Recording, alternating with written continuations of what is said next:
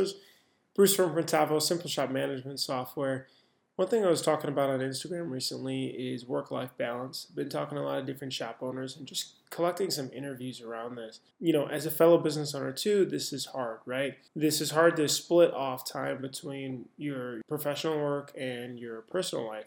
And a lot of times these are actually molded together. A lot of shops are ran by husband, wife, partner couples. So this has become difficult to separate that, and as I feel like competition has increased and barriers to entry are lower, your work has definitely dragged into personal life, and that can be making it hard to sometimes run your business for the long haul. One thing that I've been reading a lot about is the idea of just truly being present and in the moment when work is done for the day.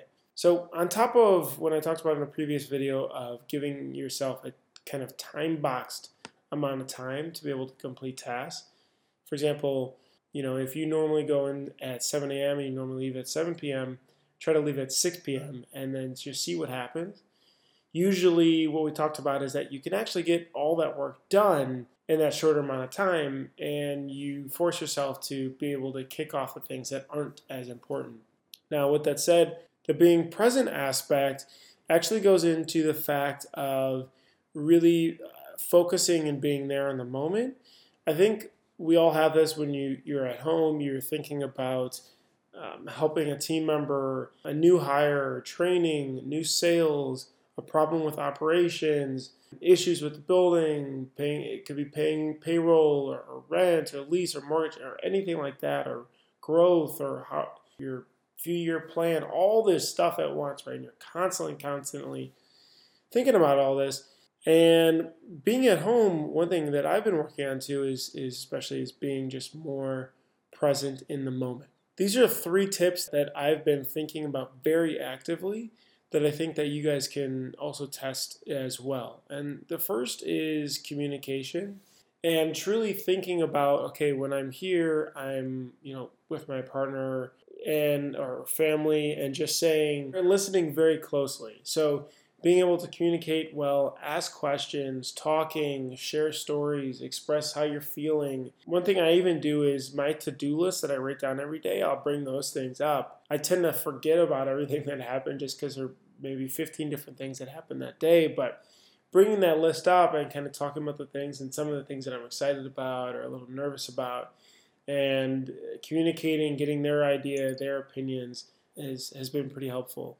The other one is a small one, but it's just making really good eye contact. So, just really looking at them, making sure that you're listening to their story, asking about how their day went, asking really good questions from there, and just keep talking about it very much so as if you're having a conversation with an employee, right? You're not going to be looking around or watching TV or something like that with an employee. So at home, just doing the same thing and being very attentive.